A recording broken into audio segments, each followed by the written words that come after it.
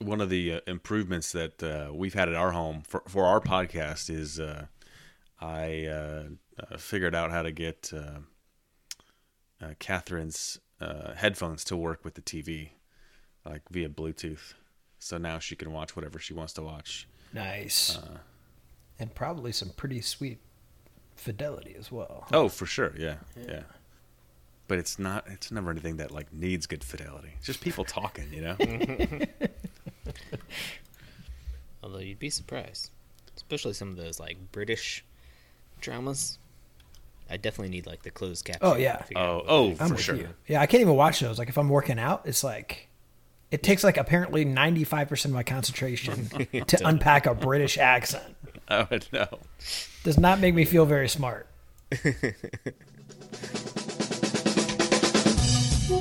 Yeah, so just prepare to... It'll be great. It'll be perfect. Y'all motherfuckers don't watch us play throughout the year, to tell you the truth. I'm gonna be real with you, and I don't care if I get fined.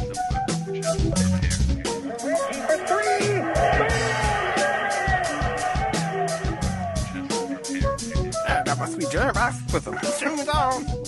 That train is off the tracks. Who doesn't love the bouncy castle? Hitler. Just prepare to... just prepare to be awash in undebeatable goodness.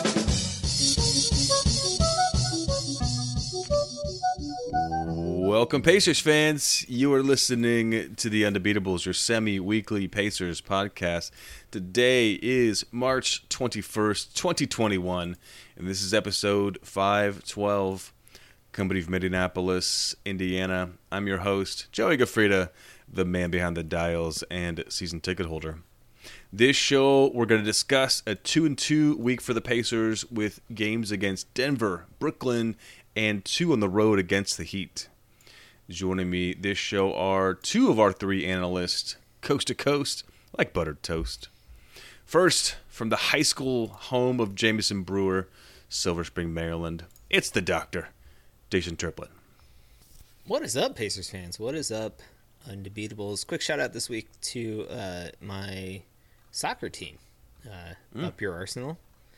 Quick we haven't started... DC hasn't opened up recreation contact sports yet, so we hadn't played real soccer, but we were able to organize and play in a human foosball tournament. Ooh, which was really fun. Definitely weird way to play soccer, but very fun. So, at a high level, how does that work? So the idea is that so it was 7-on-7, no 6-on-6, and basically you had rows of each alternating teams, right? Mm-hmm. And every player had their like little zone, like a 5x5 yard box that they could be in and could not leave that zone or whatever. And so you just tried to pass it around and score, basically, like playing foosball. Okay. Yeah. Okay. Cool. So it was good. It was good to just touch the ball. Sure. Be out. It was a beautiful day in the district, so be outside. Like everybody was just in a good mood because they were like doing something social and physical and all that good stuff. So it was a great day. Sweet. And from Boise, Idaho, out west, it's our enforcer, John Harper. What is going on, fellas?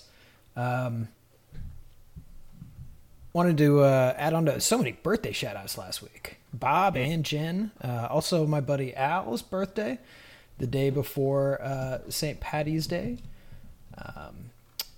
Happy birthday, all you guys. And also going to give a shout-out to Chicago Cubs prospect, Jesus Camargo Corrales. Driving in Colorado last week, got pulled over by the cops, who found... a bag with 1.2 pounds of oxycodone. Seems like a lot. Oh my God. Until you find out that he had 21 pounds of meth. Wowzers.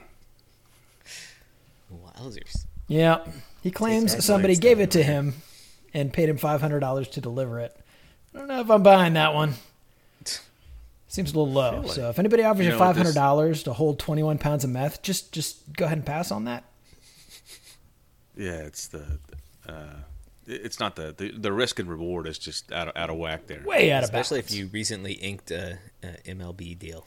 Seems like probably not. Sounds like they need to pay their prospects a little bit more. This seems like a systemic failure, not one person doing something outrageous. Yeah, you reminded me of birthdays.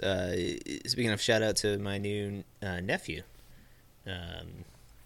Rowan Bryce Basham, was born Friday morning. Oh, Little guy. So, shout out. Yeah, this week. Shout out. Also, Kate's birthday. Shout and out. Miles Turner's birthday on Wednesday. Oh, that is correct. Yeah. Happy birthday. And shout out to you. Joey And- for giving us the Pacer birthday Pacers. calendar. Yeah. So useful.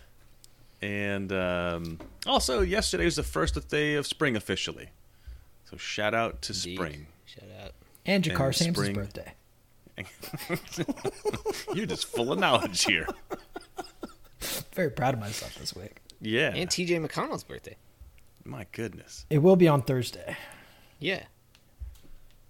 There's a lot going on here. Yeah. A lot of spring babies out in the world. Save it for our spin-off birthday pod. Ooh. Sounds like easy money right there. I'm going to go ahead and buy the website right now. So we were sorry, I know we got a show to get to, but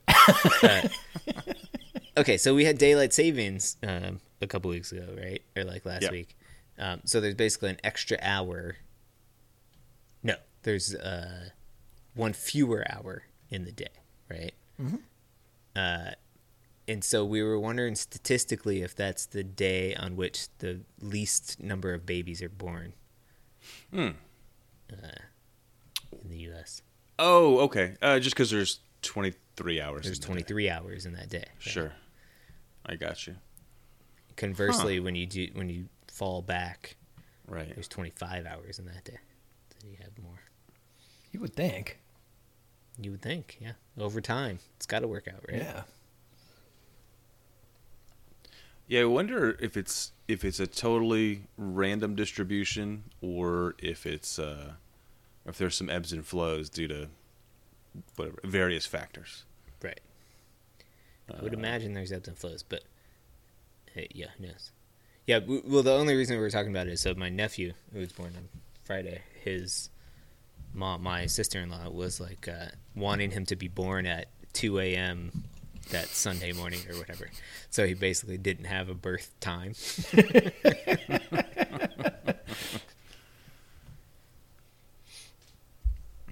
All right. Well, sounds like a future undegoogable.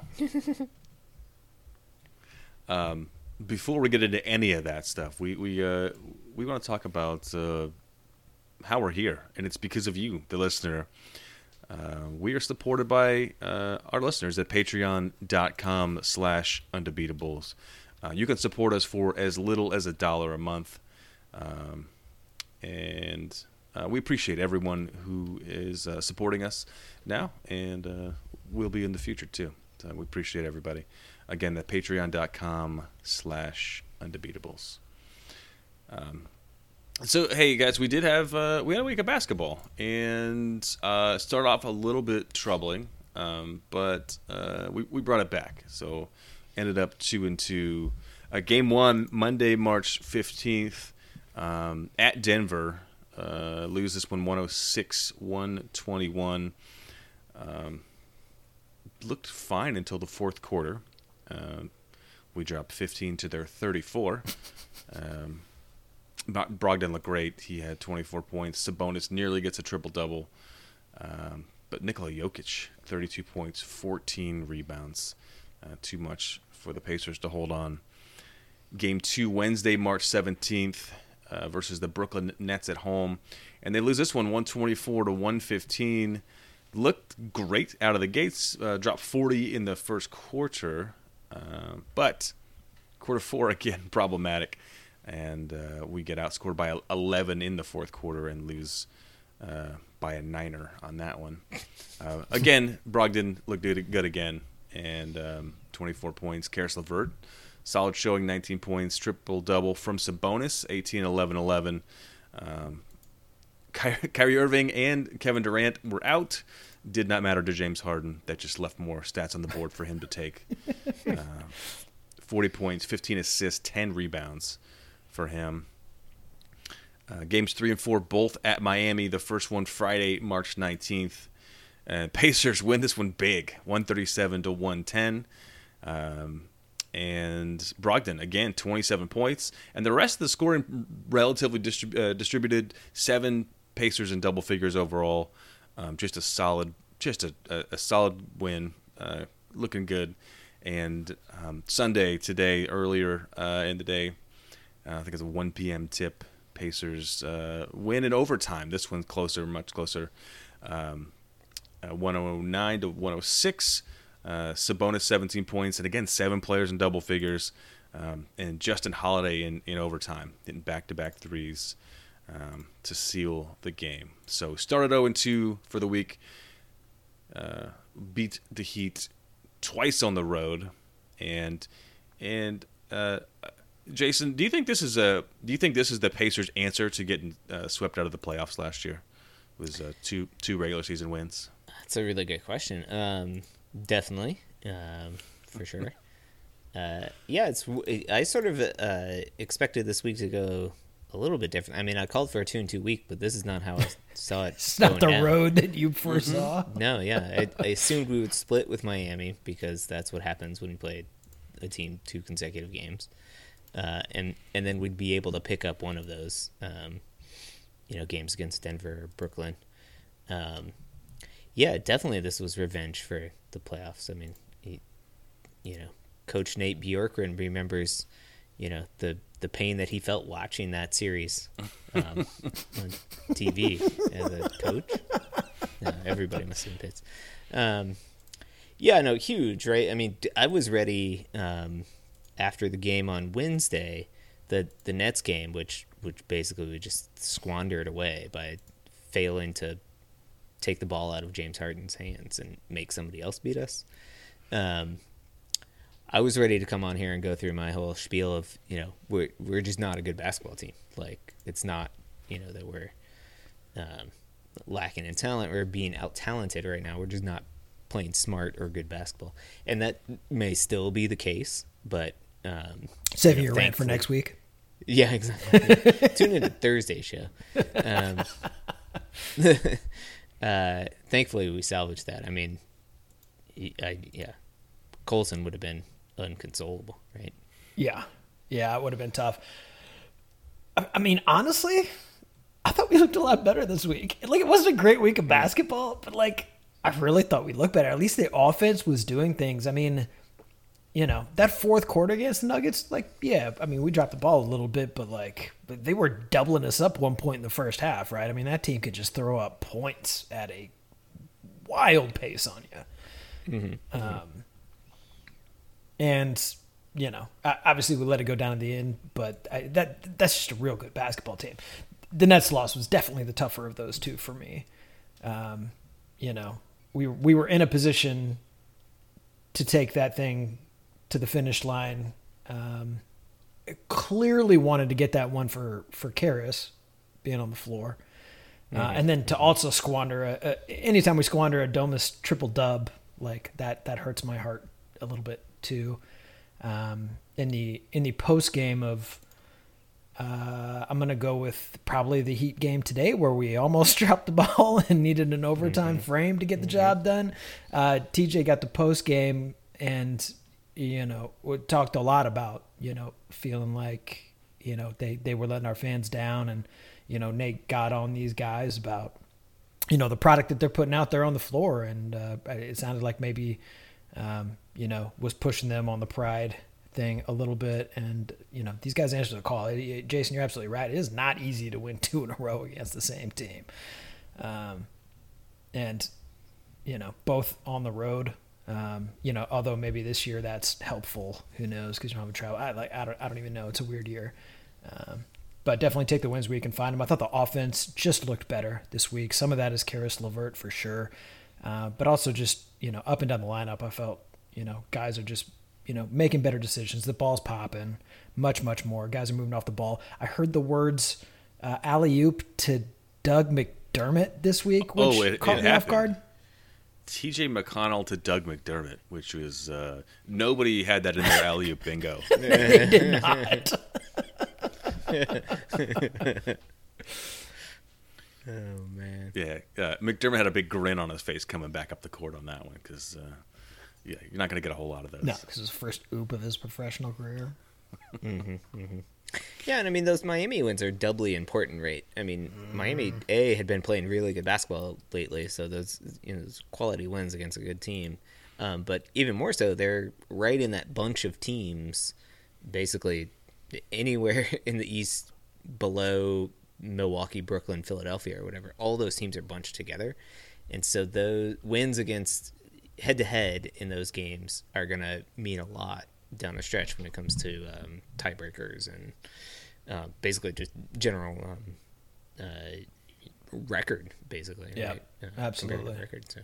I mean, as poorly as we have played at times over the past couple months, we're still only 2 games back of Miami. And 2.5 out of the 4 seed and home court advantage in the first round, right? I mean, it's still pretty wide open in the East, and there's plenty of time to get this thing turned around. Boy, one guy who surprised me this week was Miles in that Nuggets game. The job that he did out there on the Joker was just fantastic. Big smothered chickens from Quinn Buckner this week. But also, just watching that guy play when he's playing well, it always makes me scratch my head, right? He threw a spin move on somebody in the lane and got to the rim for a dunk. I don't understand why that's not there for me every game, night in and night out. Well, I mean, that's what's so teasing about him, right? It has been his whole sort of career, right? Is you can see these flashes of just, brilliance, right? It's the consistency, which is, I mean, really the difference between, decent players and consistently good players and good and great, right? Yeah, so... but you're right. Defensively, good. I mean, he's bringing it every night. Yeah, this year. So, just an absolute tour de force this season. Yeah, yeah. He's been fun to watch, right? Yeah, I think, Jason, you're right. I mean, there's been times where he's played at an all-star level, but it's just not for long. He's not going to make it to the all-star game with the consistency, at least on the offensive side. You're right, but on the defensive side, he's been just a monster. 5 blocks that game against the Nuggets. I mean, he's just been fun to watch. On the flip side, are we concerned about Sabonis at all? Or, I mean, his productivity, obviously he's still playing good basketball, but his productivity is taken a hit, I would say, since even before the All-Star break a bit, and then coming out of it, he's struggling to get double-digit points, it seems like, in some of these games. Is there anything that you guys are seeing that's different, or just defenses are paying a lot more attention to him because, he's dropping triple-doubles every other night? I certainly think that's a big part of it, and as a young player adjusting to being the best, the guy that people game plan for. I mean, it takes a little while. And also, as a coach, Bjorkgren wants these guys out and running. He wants the ball moving around, right? He doesn't want the ball sitting in the low post. Sure. And that does take points away from him. And it makes it harder for him to get in a rhythm. Now, he did a great job, around the rim when he gets opportunities of getting it back up there. And the job that the Pacers at large did in that second Miami game on the glass, especially the offensive glass, that was the best effort that I've seen from them this season, and that's awesome. And there's more points, I think, for him to go around. And then also Karis LeVert coming back. He's going to suck up some of them stats as well. Sure. But frankly, Domas deserves a break. Yeah, no doubt. I mean, he works his butt off every game, right? And yeah, I guess he didn't really get a ton of a break for the actual All-Star break. I think for me that I'm looking at the same stuff too. And for me, the number one thing is LeVert coming back and just him having the ability to not be the primary scoring option is nice because he can focus his stuff where it's needed. But we also been losing a bunch of games, so maybe not. Maybe that's not the right choice. But I mean, I think just having a big shakeup to your lineup, bringing LeVert in is ultimately going to be very, very much a net positive. But just learning to play with a new player it's gonna fiddle with things. But I mean, like Brogdon has really picked up his scoring. Yeah, his efficiency is somehow gotten even better. Right. Yeah. Since the All-Star break. We would be remiss if we didn't give T.J. McConnell a second shout-out for his performance in that first Miami game. 15 dimes and 16 points, a plus 26 on the evening. I actually didn't see either of these Miami games. I'm in such a sleep-deprived new dad state that I forgot there was a Miami game today. I opened up my Yahoo Sports app and I was like, oh, we won. All right, great. Good job, guys. Won a game we didn't even know we were having. And that is to underscore yet again that TJ McConnell is doing this as a new dad. So yeah, super great. Also, Malcolm Brogdon hasn't missed a 3 since before the All-Star break, as near as I can tell. So that's been nice. That has been good. It's a useful skill to have. Yeah, automatic from 3-point land. Yeah, it's pretty good. Right. Mm-hmm. Well, all right. But the Pacers have one more game in their death march, I guess, out of the All-Star break, and that is Monday at Milwaukee. That game's on NBA TV, and it's a 9 o'clock tip for folks. So AM or PM? I mean, what? Yeah, exactly. Who knows? Then Wednesday, Pacers host the Detroit Pistons before getting back out on the road at Dallas on Friday. So, yeah, winnable games this week. What are you guys seeing? Sweet. Sweet. All right. We have overcome the heat, and we're on our way to the moon right now. That was a rocket. Which also sounds like a bear. I would be content with a 2-1 week this week. Yeah, for sure.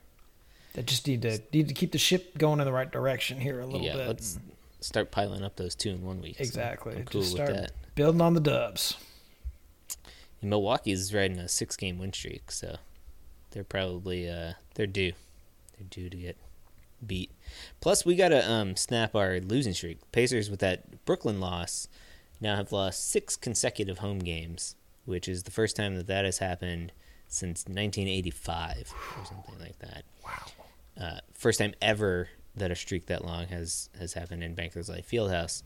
And Joey, we're getting dangerously close to not being able to recover and go above 500 in the Fieldhouse this year. Currently 5 games under at 7-12. Oh no, this is. We got work to do. Well, I should be getting my shots here soon, so maybe I can go help change the tide at the arenas in person. There you go. Because that's the problem. You're not. You haven't been there. Yeah. Well, not. That you haven't been just drinking heavily. All right, we have more than one problem, I guess. It's just been like the lack of fans, like that's what makes a home game, and and just like the subtly putting the fear in the referee's heart when they make the wrong call,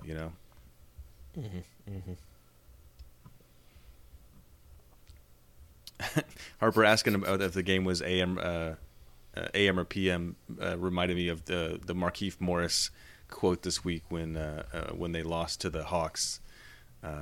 He blamed it against the NBA schedule makers. He said his quote is, "They set us up They set us with a trap game, whatever you want to call it. I don't care how the NBA feel about it. It was a trap game playing 20-year-olds at 12 o'clock in the afternoon. They trapped us.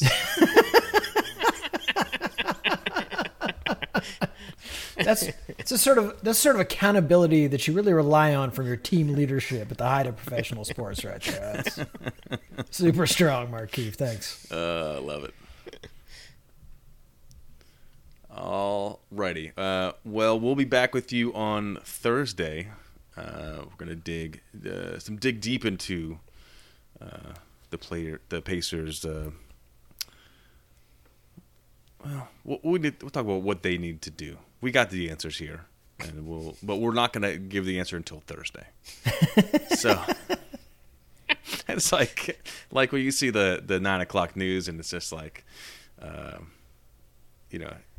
this product has been hurting children across the nation. We'll tell you about it at 9 o'clock. When we get around to it, we'll share what's murdering half the population right now. Right. Sit tight. We think of our ratings, okay? Watch the ads. Just watch the ads. We'll be back with you on Thursday. Until then, you can hit us up on social media. We are at Undebeatables. We're on Facebook.com/The Undebeatables. Our website is TheUndebeatables.com. There's a contact form. You can send us a message through there. We got email. Shout out at TheUndebeatables.com. And, of course, our Patreon page where you can help support us directly. And that's Patreon.com/Undebeatables. And for the architect, Donnie Walsh, and our once and always Hall of Fame head coach, Bobby Slick Leonard, turn out the lights. The party's over. We like that one. That's my backup career. It's like a movie trailer announcer guy. Ooh. Did you guys know the Rockets have lost 20 straight games?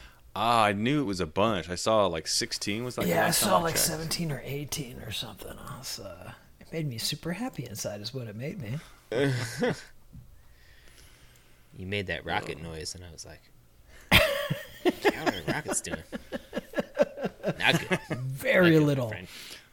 Working really hard to trade their best player. So do you think 20 in a row, do you think they bottomed out yet? Or